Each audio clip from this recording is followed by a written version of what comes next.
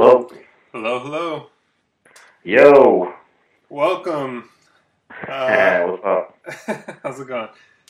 So this is, I guess, the third interview we've done. Yeah, I'm kind of watching the file grow. Yeah. So if I don't have it, you must be cursed or something, because Oh my god. yeah. All the meters working, man. You had the little red light bouncing up and down and all that kind of stuff. Everything looks good. The little button that says record. It says record, right? It says Or record. it says... Alright. Well, and it should be good. Yeah, you did an interview with Suge, actually, didn't you? A long time ago? Yeah. That was on a mixtape that he made because he was DJing and stuff. Yeah, And he interspersed his music with like the interview with me. Well, it was just funny because I realized that I know of two, just me, I know of two interviews with you that no one's really been able to hear. Wow, man, it's crazy. You know, I think I mentioned the first time we did this that the Iron Burners magazine, the first issue they interviewed Nace, and the second issue was supposed to be an interview with me, and like I did an Iron Burners piece on a freight. I did like a pre-outline with Iron Burners outline on paper, and like did the interview with them, and the magazine never came out because they like folded right after the Nace issue, man. Yeah. And like all the stuff I mailed them, like I never got back, and I never had pictures of any of it. So it was like, damn. That happened quite a few times, man. Hopefully this one will work out. But I got a deja vu, man. Well, cool. I just want to welcome everyone out to another episode of Wiretapping. This particular interview it's taken a long time to make it happen, but a lot of people are really anxious to hear it. So just to start things off, so everyone knows who we're talking to, tell everyone your name and any aliases. Yo, this is Pre-One from Philly, a.k.a. Crispo, Acura, Punch, Bonus, and a whole host of other names that I haven't even broken out yet. So, I guess the main name is Pre, though, right? Yep. So, how'd you come up with that in the beginning? I came up with that in '87, I believe. I was basically looking for a short name that I could get up quickly. A lot of people have long names, like 5-6 letters. I wanted to keep it kind of short, and I was like, 3 letters, there you go. I came up with Pre. I remember when I got my first tag, I just thought to myself, this is a name I'm gonna make it big with, so to speak, and I guess that's what happened. So, did you have any names before that? Tons of names. My first one was ZASS. I have no idea what it meant, but that was my first name, and I still remember actually getting my first tag with that name. It was on a white cinder block wall, and I had a can of real cheap silver paint, and you couldn't even see the tag, but I did that one tag and put the can back in my jacket and ran home, and I was quoting Scheme the whole way. Yeah, you know what? I was there. I bombed it. And I thought I was the shit with my first tag. Nice. Even though it was horrible and the name was horrible, it was actually still it stuck in my mind. It was one of the best experiences. Cool. So well, how'd you get into graffiti in the first place? I guess the traditional way. I was into all other branches of hip hop.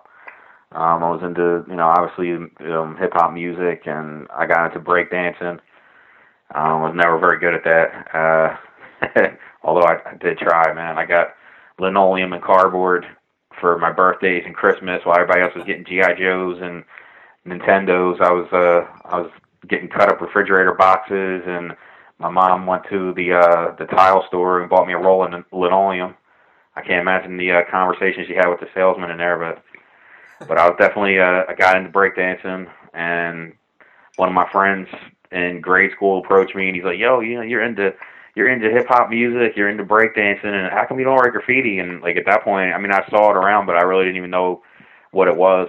And he used to try and show me like a lot of the high school guys that walk by my grade school, and he knew what they all wrote, and he would tell me, and I was like, whatever. And then the one day he brought in Subway Art, and that pretty much, I guess so many people have said that book changed their life, and so it's like a cliche, but that's exactly what happened to me. I saw Subway Art, and it just took a hold of me at that point. So how old were you when you did the ZASS tech? Man, I was like 12 or 13, something like that. So what was the situation? Did you just go out there by yourself, or?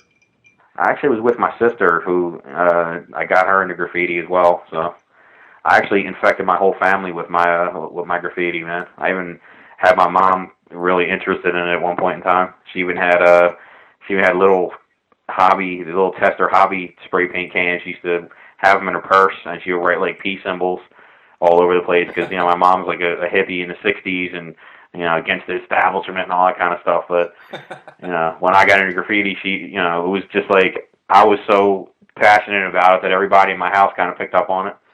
So I used to walk down the street and there'd be little peace symbols spray painted all over, on the walls and everything. I'd be like, oh, my mom did them. It's pretty bizarre, but it's the truth. True story. So how'd the other names come about after Pre? How'd you come up with Crispo or? Crispo's like, I'm sorry, I was cut you off, man, but Crispo's kind of like I could play on my real name, so I kind of morphed it from my real name. It's actually my middle name, and I took a little piece of my real name and added in O's and P's to it, and came up with that. It actually originally was Crispy. I think the first one I did was a Crispy. And then, trying to keep it with New York, like the New York fashion of adding the O to your name, like Westo. I think Westo did it, and Cento, and then there was like, Charlie in California was like Ocho, and he did like porno pieces and stuff like that. He always added O's to his name, and I was like, man, that's pretty cool. So I just changed it to Crispo. And like I studied what Pre originally started out as like Precise. I really like the way it sounds, like, and Crispy and Precise, they're all like, in the same kind of vein of like, just being real sharp with everything, and that's what I started writing Acura, because that's like accurate, and I was just trying to keep all my names in that same theme. Oh, that's cool. Nice. So, were you into art before graffiti? Yeah, a little bit. I mean, my grandmother was an artist. She used to do a lot of paintings, and she would trade them for things that she needed. Like her doctor used to give her like her shots and stuff that she needed, and her daily, her like yearly checkups. She would trade paintings, and she used to replicate a lot of Picasso paintings and stuff like that, and with like really crude. Like she was kind of poor, so she had like real crude art supplies, but it was amazing the stuff she used to do with like regular markers and like cheap acrylics and stuff like that. But when I was a kid, she used to make us draw, and like that was our entertainment when we went over there. She would make us do paintings, and then we'd have to explain what the paintings were with a little pointer stick, and I guess that was their entertainment too. But I guess that helped me along the way. Nice. So what was the scene like when you were coming up? I mean, where you were, what was happening in terms of graffiti? Philly was an incredible scene. It was just thoroughly bombed. There was no buff. I mean, every bus route and train line and train route was just covered in graffiti, on top of graffiti. And there were, illegal pieces on the bus routes, like, full color pieces.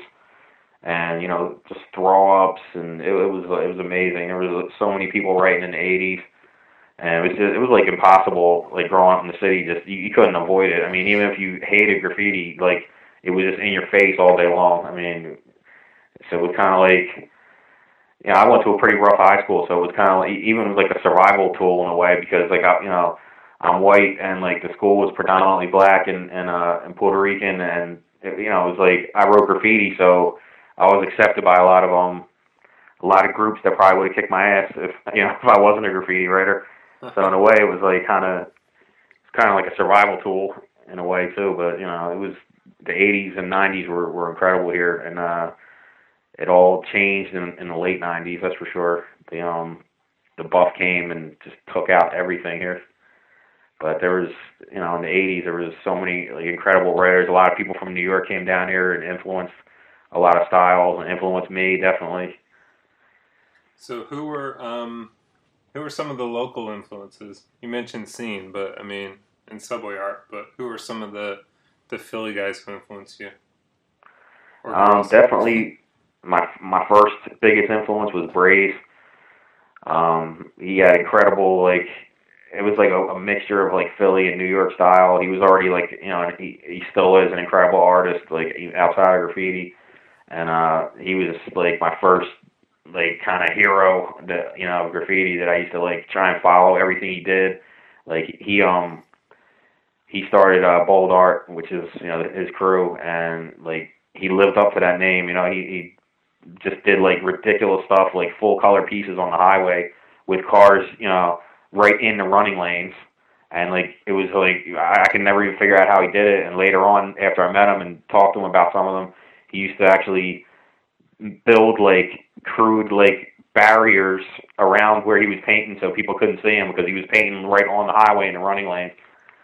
But he was definitely one of my like biggest inspirations, in the '80s that really got me into it. And then there was this guy Spell. I'm not exactly sure. He may have been from New York, or he might have went up there a lot, but he brought a lot of New York style down here.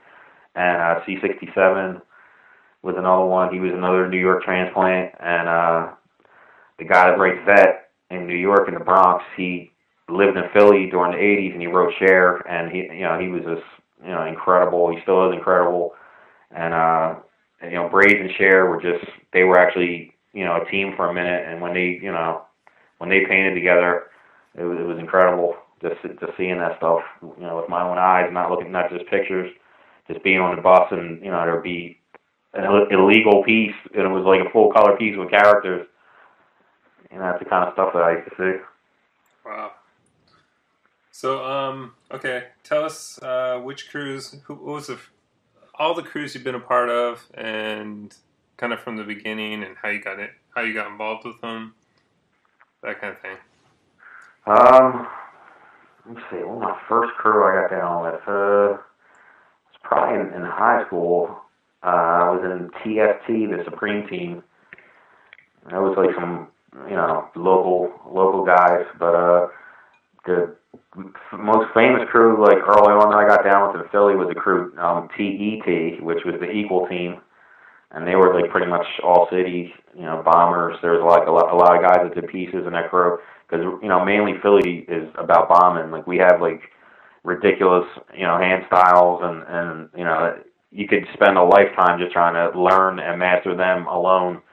So a lot of people didn't even get into doing pieces. They were just solely concentrating on bombing and just doing tagging. And I was definitely more into pieces, and the TET crew had a real good mixture of like people that did pieces and people that bombed. And I got down with them at a meeting. We used to have graffiti meetings, and I went down there and met the guy that was, I guess, running the crew at the time, and he made me do a bunch of different hands on the paper, and he just said, "No, you're in." Pretty much that was pretty great feeling. But How just through the years, guys. What were you saying? Sorry to interrupt. How old were you at the time? I was like 16 when I got put down with TET. Yeah, around there. And then I got down to Bold Art with Braze, and he kind of quit in the late '80s, and I kind of took it over and throughout the '90s. I put a bunch of people down, and then Network crew was, I guess I put down in that in the early '90s. My boy SB1 started that down in Georgia, and it's basically just all about freights. And I got down on that in like '92, '93. He made me like the Philly chapter president, So I recruited a couple people. I definitely put Nace in it and my boy Sue, and that's still one of the only crews that I really push still with Network. So how did you hook up with SB? I met him back in the late '80s. I actually wrote him a letter. I got his address through IGT magazine because I used to write to them all the time and never get any kind of response. But then finally, the guy that ran the magazine, Dave Schmidlap, he wrote me back, and he gave me Cole's or SB1s. He used to write Cole. He gave me his address, and I wrote to him. You know, there was no internet or Facebook or nothing like that. We had to actually sit down and write letters to each other. I still have a bunch of them, and it's crazy. The handwriting's so terrible. But I wrote him a letter, and I went up to New York, and I didn't know nothing about the trains, didn't know how to get around. He told me to meet him at a subway station. I had no idea how to get there, but I just went, and we met up, and we've been friends ever since. Cool. So what was the concept behind Network? And what was we talked about this before, but tell us about this introductory letter or this. Yeah, I got a package in the mail from SB, and it was an entire booklet written out of all the rules and regulations of the crew and who was actually in it and who could put people down. And basically the mission statement, which was to pretty much just bomb freights, just stamp them all with the Network seal of approval. Cool. Okay, so any other crews? In recent times, I got put down with TMC. I'm pretty happy with that. That's Vet's crew, and like I mentioned earlier, he was like a huge influence on me when I was just starting out when he rode Cher in Philly. And he his crew was TMC, and that meant a lot to me. Actually, this past summer, he put me down with TMC, so I'm pretty psyched with that. And I also represent MTK, which is a catch crew.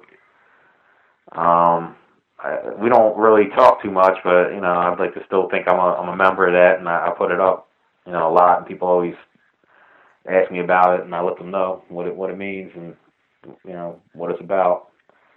So I hope I'm doing a good job with that. Well, cool.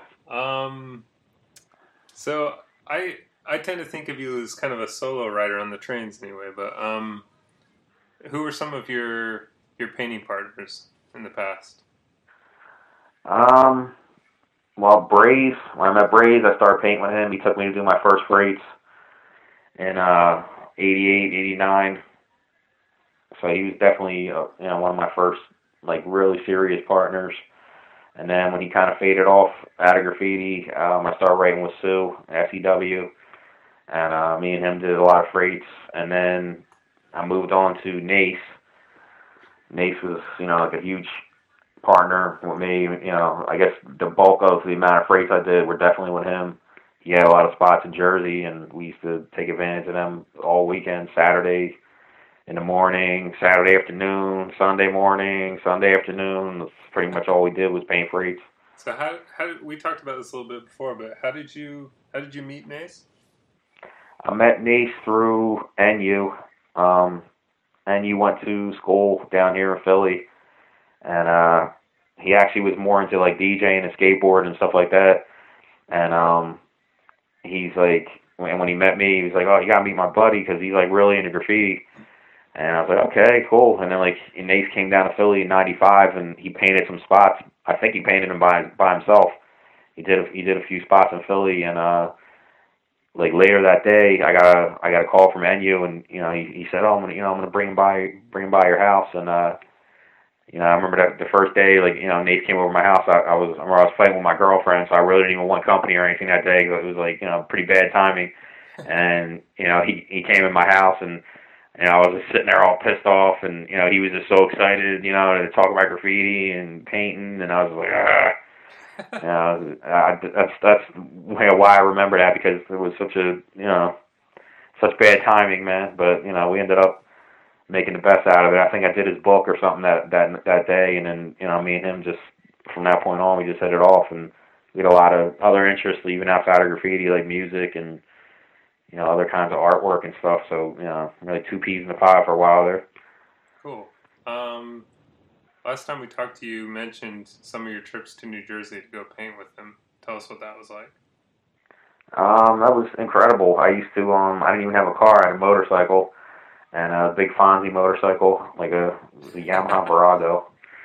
And people used to call me Fonzie because I didn't have a sport bike or anything. I had a old-timey cruiser bike, but I used to load it up with like 100 pounds of spray paint in a duffel bag and strap it down on the back of my motorcycle and ride up to Jersey on like Friday night after he got done work, because I was just a straight bum in the '90s. So all I cared about was graffiti and racking paint, and pretty much racking anything I could resell or whatever. So I was living off of that, and so I had to wait for all my working friends to get done, to get done the work week or the work day, so I could hang out with them. So Friday, when he was done work and school and everything, I would load my motorcycle up and ride up to Jersey, and we would just paint, all weekend. He had at least like 4 solid freight spots that were just all day spots, and they were always loaded with like 3-4 rows of freights, all kinds. And then we would hang out in Manhattan at night and just paint freights all day. Cool. So where were you when you found out that he passed away? Me and him had a small falling out, over some really dumb shit. It was like, I think it was one of the spots me and him went to. I was getting mad that he was taking a lot of people there, and I think that's what kicked it off. And then I think he had beef with some other people that I knew, and things just got a little ugly for a minute, and we weren't talking. And I guess around 2000, I got a job, and I had already had my son. He was like 4 years old. I was like, I gotta straighten myself up, because I was like really didn't care about shit for graffiti and stealing stuff. So I was like, man, let me just get my act together. And so I kind of quit writing, and I was actually in work, and I got the Source magazine, and I was in work reading it, and I saw the tribute page that I believe Zephyr did it for him. And I was just like, oh, look at this. I just saw the Nace Freight, and I was like, wow, let me check this out. And I didn't even know what it was, and then I started reading it, and like, it seems like everything, time just froze. I was just like floored. I remember I just got up and just started walking around, and I just couldn't believe it what I was reading. Because even the way, that he passed was just so ironic, because like he was super safe behind the wheel of the car, and he was straight edge. He didn't drink, he didn't do any kind of drugs or anything like that. For that to happen to him, it just like that killed me.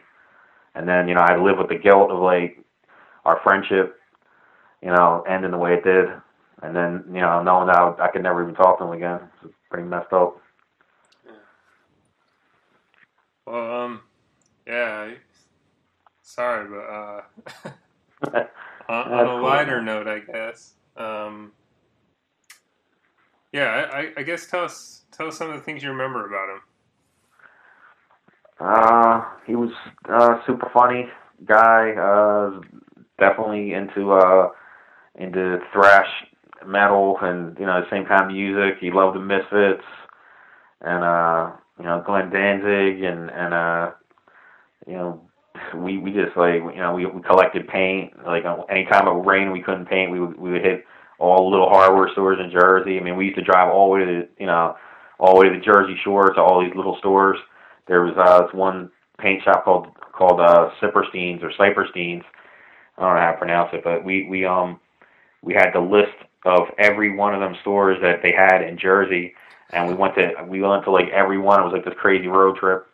Like we used to like mark them off, the ones we went to. So he was definitely a very interested in collecting things too. He had like a crazy Star Wars collection and all kinds of toys and lunch boxes, and really, really cool dude, man. Cool. Well, yeah, we got to transition to a lighter subject, but tell us. You mentioned your first freight when Brace took you out, I guess. Tell us what that was like. It was incredible. I remember begging him, please take me, because I didn't even know where they parked him at that point. And So Actually, the first. what year was this, and how did you get interested in freights in the first place? Well, Braze and a few other guys were already painting freights in Philly, probably like actually in mid '80s, like '80, actually earlier than that, probably like '82 to like '84. There was a couple other guys that were actually doing pieces on freights. This one guy, Suroc, SUROC, and his crew was ICY, Inner City Youth. Um, him and another guy, Dazer, and I believe Espo. They done some freights. I don't know how seriously they took it, but there's actual pictures of pieces with characters and stuff they did on freights. And Brace used to hang with all those guys, so I guess he got into it. And he really didn't have any kind of philosophy behind it. I guess like maybe he just saw them and took advantage of being able to just do a piece on something that was rolling. I guess nobody really realized how far they traveled, and what kind of audience you would have with them. I guess it was just something else to paint on at that time. But me, I just wanted to do a piece on a train. I didn't care what the hell kind of train it was. I was just obsessed with trains, and I begged Braze to take me, and he actually took me to paint freights at night one time, and we had to cross a bridge across this, like, we got like two rivers in Philly, and one's the Schuylkill River, and it's like pretty turbulent river, man, and it's like real scary and dark at night. And he took me to this one spot, and we had to cross a freight train bridge, and like there was no guardrail or anything like that. And when you walked on the ties, it was just a straight drop right into the river. And he took me out in the middle of the night to do it. So we walked across this bridge, and I was like, trying not to fall into the river. It was like 100 feet off the ground, this bridge. And that was the first time we actually got up to the trains, and there was all workers in there. So we ended up scrapping it. And then a couple of weeks later, he took me to another spot. This was a day spot, and we painted. I did like a color pre-piece, and then I did a Venom piece. I was like trying to explore that name, like the metal band Venom. And I did a Venom and two pre's, and that was my first freights with him. What year was this? That was, man, it's 80, I guess 89. Cool. I definitely remember, doing your first freights, you probably never forget that. And to me, it was like painting a subway train to me. I remember there was like a hill we had to go down to get to the trains, and when we were leaving, we went back up the hill, and I just stood there for like 10 minutes just looking down. And the pieces were little, they were probably floaters, and they were pathetic. But when I first did them, I was like, just looking down on them and seeing the colors on there, I was like, wow, this must have been what it was like to paint trains in New York, and it was incredible. So, I mean, they had subways in Philly, right? Was anyone painting them? What about mass transit?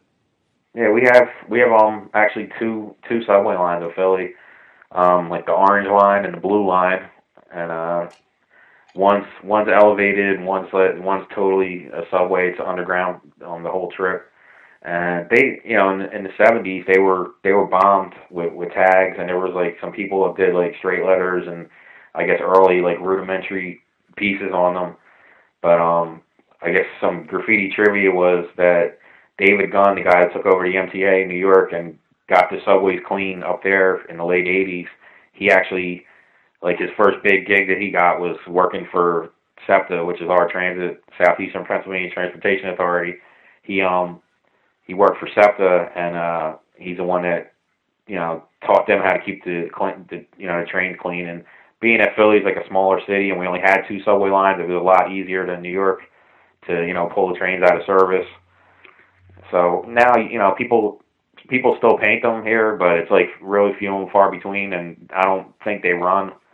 I mean, I did pieces on the trains in like '95, and they sat in the yard facing the street for like a week, and everybody saw them, but I don't know if they actually ran or not. So, I mean, were you also into walls at this point? Because, I mean... Yeah, I mean, when I first started out, that's all I really cared about was painting walls and getting tags on, big intersections and bus bus routes. Basically in Philly, that's what you do from day one. You walk bus routes and just try and get your name up and bomb. So definitely doing walls in the early '80s, and I mean like definitely in the mid '80s, late '80s, I was doing walls, and then like I got into freights in like '89. So after that first train, did it kind of change things for you in terms of walls? Yeah, it definitely did, man. I mean, it's like once I seen how the first couple of pieces I did turned out, I was just like, wow, I got to come back here more and more. Kind of like what Case 2 said in Style Wars, I like how that looks, to keep coming back. And then once I knew where the place was, like after Brace took me the first time, I started making my own little soirees there by myself. He would have work, and I'd be bumming around all day, so I would go to the freight yard. Wow. So, do you have any idea how many trains you painted? I'm sure it's in the low thousands, man. I don't count. I don't count a lot of stuff that other people count. Like I don't count throw ups and like straight letters and stuff like that. Like so, really, the pieces that I really like that I did, I probably would say probably like 500 like real nice quality pieces. More than one color and some style. Yeah. So when did you find out that that the trains were moving, that people were seeing them outside of Philly? Do you remember when your train was caught by someone somewhere else? Yeah, I mean, I used to trade pictures a lot with people all over the country, and I mean all over the world really. And I used to get pictures in the mail of freights that I did, like from people in California, and like then all the different magazines like Can Control and let's see, Iron Burners, and there's so many magazines throughout the '90s that I used to pick up the magazines and I would see my pieces in there and be like, wow, how'd that get out there? Where'd they get that picture from? And that's when I really started realizing. And I used to try to convince a lot of Philly writers, because like I said, everybody was more concerned with bombing like the rooftops along the L train and like the bus routes and stuff like that. Like they only saw locally, you know what I mean? And like I used to try and tell them, like, yo, you got to do some freights because they really travel, man. They're like nationwide, and I mean a couple of my freights were even up in Canada. I don't know how customs and all that kind of stuff work, but they. I have tracked them and things like that, and they've been up there and they've been in magazines and Canadian Graffiti magazine. But I used to try to convince a lot of writers, and a lot of people in Philly just thought it was kind of whack to do freights, thought it was a waste of paint, because like they didn't really believe that they even traveled that far. Yeah. So I mean, I know the answer to this question, but did you get into like how the trains worked, the maps? Yeah, I got really into that, man. I used to call like when Conrail was like a big company in Philly. I think they recently got bought out by like CSX or Norfolk Southern, one of them.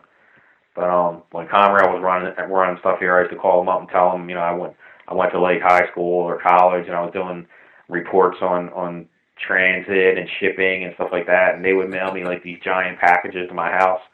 I didn't even care, man. I was giving my real address, and I was just a school nerd, so they didn't really know what I was up to with it. But they used to mail me like giant packages of maps with all the yards in it, and 8x10 glossy photos of engines, and I had stickers, and it was crazy. Then once I realized I could do it with Conrail, I was calling like almost every freight company. So I had maps like Southern Pacific maps and Norfolk Southern maps, and I had like in my basement I had them all hanging up, and like the Conrail one, like all the yards that I used to go to, I'd have them circled, and it was like my war room.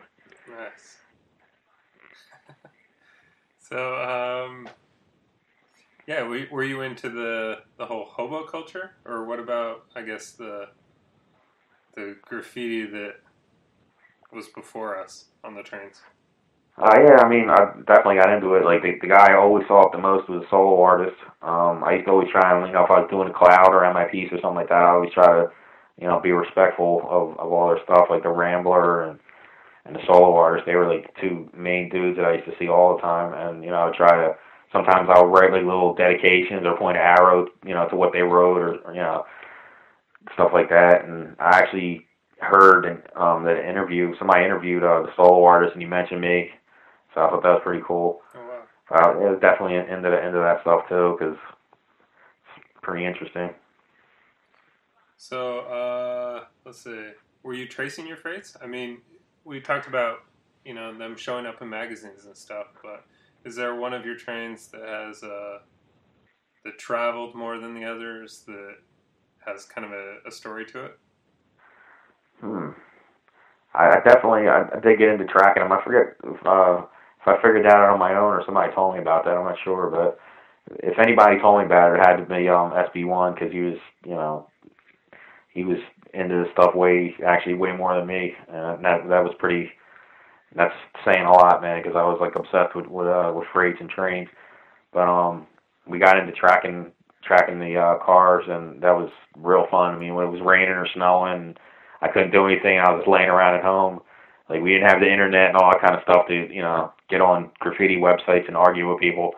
I used to just lay in bed and call 1-800 Conrail or whatever, and punch all the serial numbers in all my trains to find out where they were. It was like pretty neat. They'd tell you if they were loading or unloading, and I used to track them. They'd be in Chicago or Nevada. And, that was like super thrilling, man. Knowing that like something you did was like that far away. Cool. So let's see. We had it seems like you talked about how you kind of took some time off for a while, and then, recently we've been seeing some new stuff from you. So tell us kind of how you got back into it. Well, I always love graffiti. I mean, I'll love it till the day I die, pretty much. I mean, once it gets in your system, man, it never goes away. And like I said, like 2000, I was trying to quote unquote get my life together, and which I did. And my son's like older now. I mean, I have a few other kids, but they're all getting older, and now I can start to do the things that I want to do with my time. And my one son, I think when you interview me in was it 97? Yeah. He was only like a year. He was only like a year old. Well, he's a lot older now, and he's kind of into graffiti, and his friends are into it a little bit. And they used to bring their skateboard decks over my house in like 2007, and they had me painting their skateboard decks, and they were coming out real nice, and I was like, wow, I miss doing this stuff, man. Like, I was definitely still into graffiti. I wore like all my graffiti shirts and things. I used to made a lot of T-shirts with my computer, and I still read it, and I was still keeping up with it, and still drawing. I kept the book like throughout the whole time, and I occasionally do pieces in it and stuff. And when they started bringing the skateboards around, and I started like really doing pieces again, I was like, wow, I really miss doing this, because I guess like the job I have, I don't get like too much satisfaction out of it, and like I forgot how the satisfaction you get from like doing it like a burner and like doing a nice piece is like I get like a lot of pleasure and satisfaction out of it, and as long as I'm getting that out of it, I'm gonna keep doing it, definitely. But I did my first freight in I guess 9 years. I did the first one this past summer in 2009, and that was pretty thrilling, man. I did a silver and black pre-piece, and that was my first freight I hit in 9 years. So I'm back in effect, man. I did probably about like 10 or 15 last year. That's definitely low numbers as compared to like what a lot of people are doing nowadays, man. But this still felt good to me. Cool. So yeah, what was it like coming back? I mean, what are the differences? What's things you miss, and things that you wish you had back then, I guess? The thing I wish that I had back then was Google Maps, man. If I had Google Maps back in the 90s, that shit would have been a whole lot different. because you can, I've sat for hours just like following train tracks and finding freight yards on that thing, and that's incredible. And I got it on my phone too, so last summer I was like driving all around, with the satellite view of my cell phone, just like finding all these underpasses and train routes and little freight yards and freight layups. That's definitely a tool I wish I had back then. The thing I miss is probably a lot of old paint. Like Krylon's is total crap now. It's just not even in the equation anymore. Right.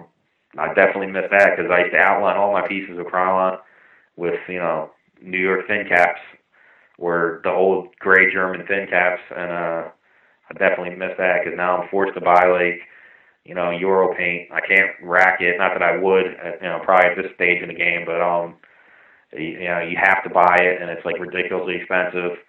And I bought like some iron lax just to outline with. But definitely things that have changed is the quantity of graffiti on freight trains is like astronomical now. I mean, I've been to a couple spots and there wasn't even a clean train to paint on. I had to go over people, and that was just like unheard of when I was doing freights. I mean, we were lucky if we went to a spot and there was one like hollow frog on a train. Now it's like I went to a spot and I'm rubbing my hand along to see if the paint was wet. That's how bomb like a couple of spots I went to are, man. It's crazy. And I watched the trains go across. We have a line that runs right through Center City, Philadelphia. It's called the High Line, and there's constant freight activity up there. So like sometimes I work night work, so I'll take one of my breaks. I'll just go sit out there and watch the trains go over the bridge, and it's insane, man. They look like subways like from the '80s in New York, man. They're bombed. That's definitely something to change. So yeah, I guess that's a change for the better, man. Yeah. Oh, better and worse, I guess.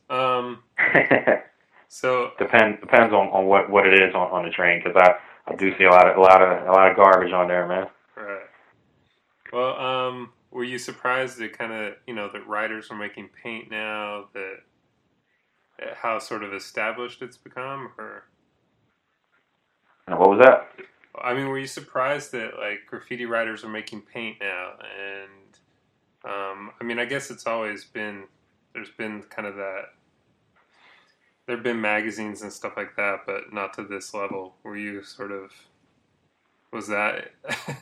Oh, I'm jealous. I'm jealous of all of the European writers, man. They got it made, man. It's crazy, like how America starts like so many trends, and then we just like. The media and everything just kills them, and then like it seems like Europe and Asia and Japan and everything, they pick up all these trends and things that we start, and they just make them beautiful, man. And they keep them going, I mean, they got trains with graffiti on them over there. I mean, a lot of the countries don't have like all these harsh laws and stuff against graffiti. I mean, they got companies just catering to graffiti writers, making colors, and I mean, I'm like super jealous of like all the European writers, man. They don't even realize how good they got it. I mean, we gotta to get the paint, we gotta get it shipped over here and pay like $9 a can for it. And like our spray paint companies, Krylon and Rust-Oleum, it seems like they're just trying to destroy us. I mean, we're their customer base, whether they want to believe it or not, man. We're the ones that buy the paint. We're the ones that steal the paint. That they still get paid for even if we steal it, and they just like want to make it harder and harder and harder. Okay. So, yeah. What do you think about the internet? How much time do you spend on the internet? A lot. I don't know, man. I mean, I got kids, so it's like I can't just get up and go out and do everything I want to do, man. So a lot of times I'm stuck in the house. And I do get on there, and I don't know. I thought it was like bad at first, and I guess it's cool in a way because you're definitely exposed to way more styles, and you could I don't know if you want me to name websites or whatever, but like the one that I go on is a numerical, has a number in it, but the website I go on, and every country has a thread, or every city in every country has a thread, and it's pretty cool, like just to go through them all, and you can see like all different styles and techniques, and you can talk about paint and talk about different, supplies, and we couldn't do that back in the day. I mean, if I wanted a mop, I had to make it, you know what I mean? And like now I had to figure out how to make it. Now if I was just starting out and didn't know how to make a marker, there's YouTube videos that teach you how to do it, and or you can get on a thread and there's somebody explaining how to make a marker or make ink or whatever. Like I like to think I was one of the pioneers with mix and spray paint, because like me and Nace had that shit down to a science, man. Like we used to make jungle green and make all discontinued Krylon colors, and we actually had formulas for mixing paint, and like I kind of developed a formula where I would spray certain colors into another color, and I would count, like 1 Mississippi, 2 Mississippi, and like jungle green, I would like count to 10, spraying like hunter green into, I forget what the yellow I used to use, but I used to just, all my formulas were counting how long I sprayed the color into the other can. And like people would buy the jungle greens off of me and Nace. Like we made them constantly. Like if you look at like a lot of my Crispo pieces in the '90s, like there's a lot of weird colors in them. Like people try to figure out what they are, but it's all mixed stuff. I used to take all my scraps and mix them together, and I would mix some Rusto in with some like weaker Krylon and try and like fatten it up a little bit.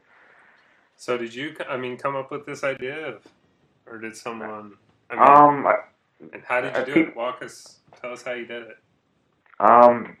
Some people were definitely doing it before me. I forget how I found out about it, but we used to take WD-40, which is like a lubricant spray for metal and hinges and stuff like that.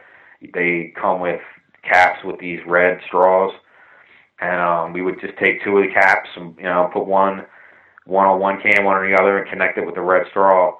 And basically the color that you wanted to use as the base you put in the freezer, and you would make it super cold, and that decreases the air pressure in the can. And the can that you wanted to force into that can, you had to heat up. So we would heat it up under hot water until it was so hot that you could barely hold it, and then just connect it up. And when you press down on the hot can first, it forces the paint into the cold can. And that's how we did it. And we would just either mix all of our scraps together, or we had formulas for certain colors that we wanted to use. Nice. And we actually wrote them down on what happened to that list, but I don't know if Nace had it or.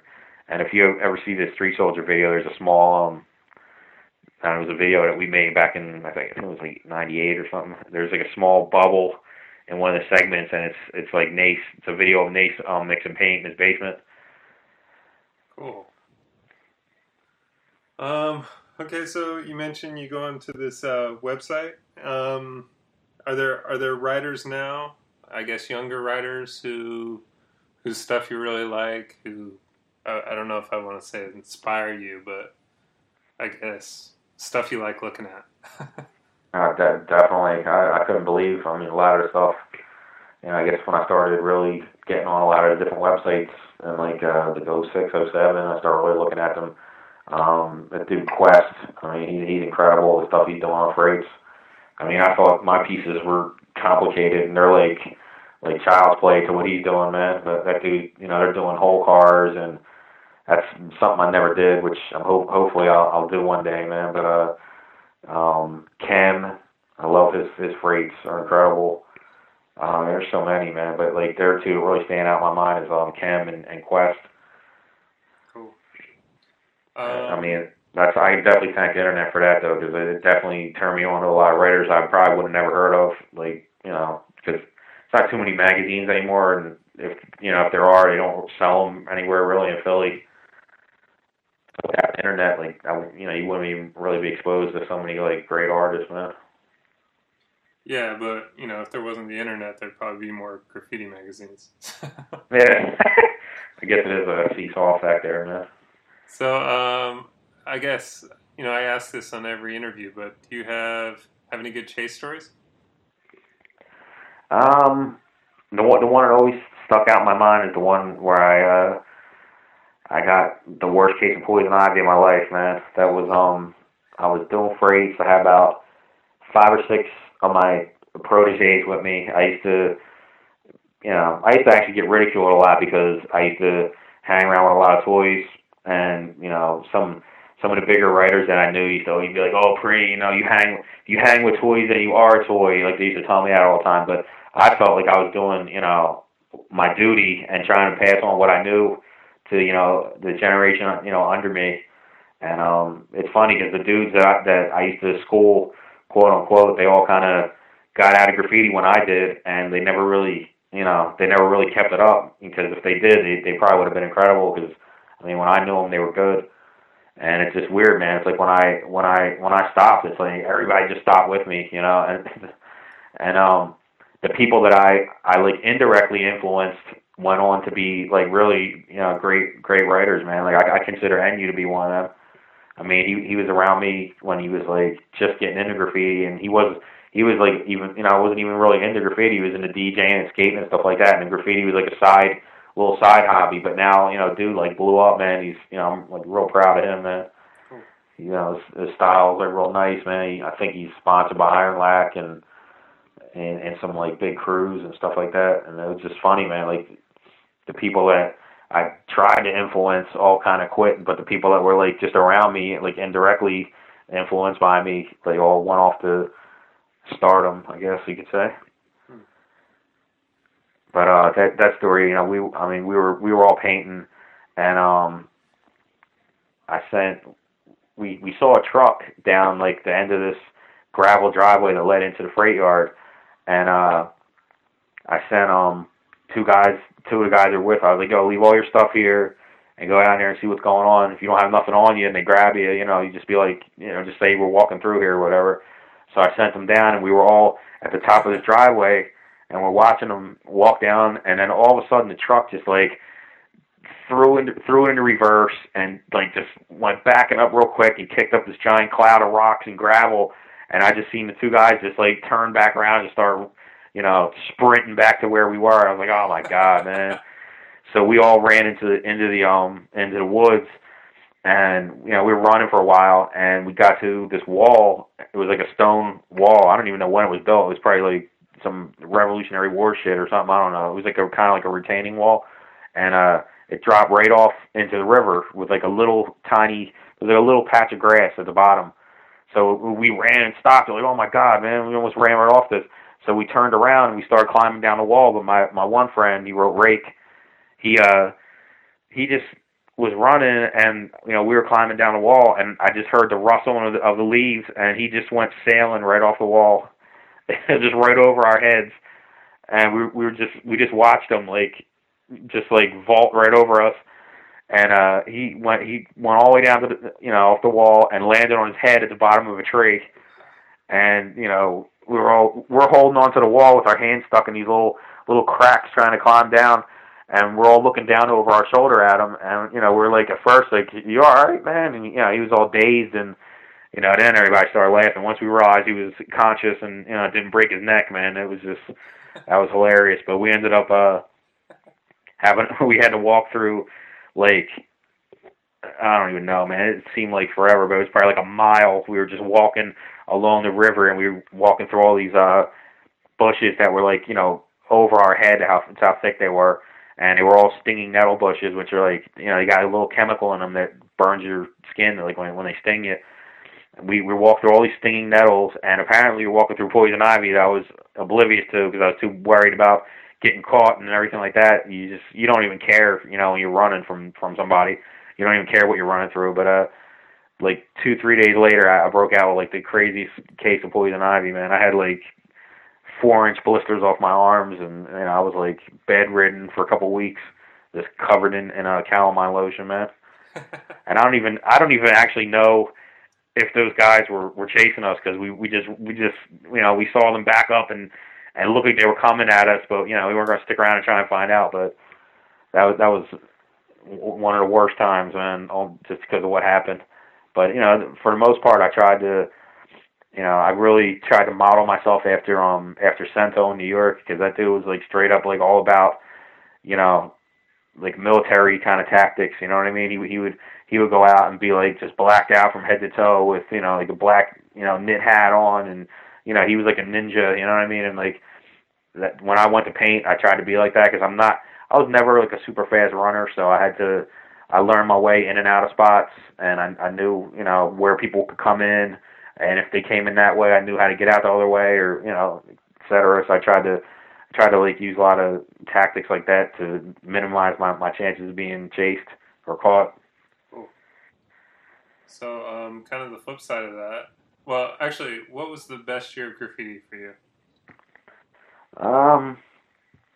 Looking back over all my pictures, I've been posting a lot of pictures online and on my MySpace, and I'd definitely say '97 was like a pretty good year, man. I did like my style started to like really come together, and I was just doing a lot of pieces, a lot of freights, a lot of walls. I mean, like at that in '97, '98, I like kind of prided myself on the fact that like you couldn't leave Philly on like any road without seeing a piece that I did, not just like a tag or a throw up or something like that. I had like color pieces on like Route 1, I had pieces on I-95, I had pieces on the Turnpike, the Pennsylvania Turnpike. So there was like, and the R7 train, which is the train that goes up, people usually take when they want to go to New York. I had like crazy pieces along that. That was like, I used to race styles for miles because like, that's like one of the other things that we did. Like we would paint freights, on Saturday or whatever, and on Sunday, I guess when everybody's watching football or at church or whatever, we were just like tearing up the train line. And like, I had the R7 line almost from like Center City, Philadelphia to Trenton almost with pieces. I wasn't just bombing them, and I wasn't like just with tags, or I wasn't just doing throw ups. I was like doing color pieces, and when Nace used to come down, that's one of the things we used to do too. So like the R7 was like our playground. Nice. So yeah, like I was saying before, the flip side of the chase story. Do you have sort of your most memorable experience, or one of the best missions that you went on? I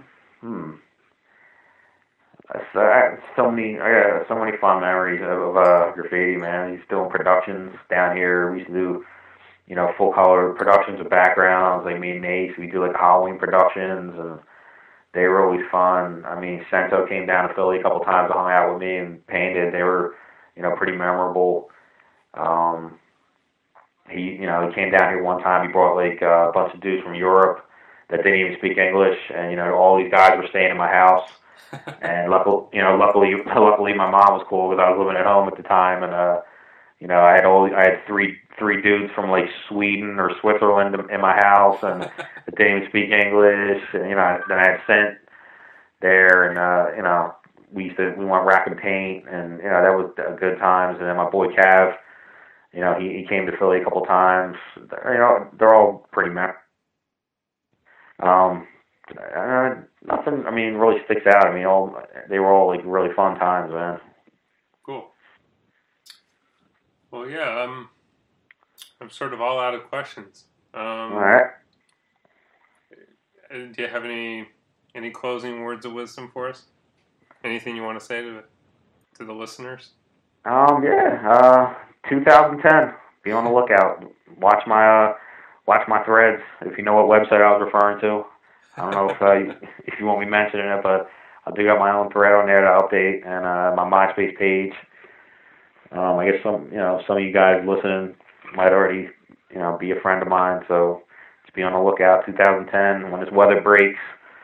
I don't know if anybody heard, but we got dumped on like 4 feet of snow over like a 2-3 week period here. So once all this stuff clears up and the weather gets nice, I got boxes and boxes of paint in my basement, so it's definitely gonna be on. You will see Crispo 2.0. Cool. Well, thanks, man. It's been a real pleasure. Thank you, man. I'll talk to you soon. All right, man. Later.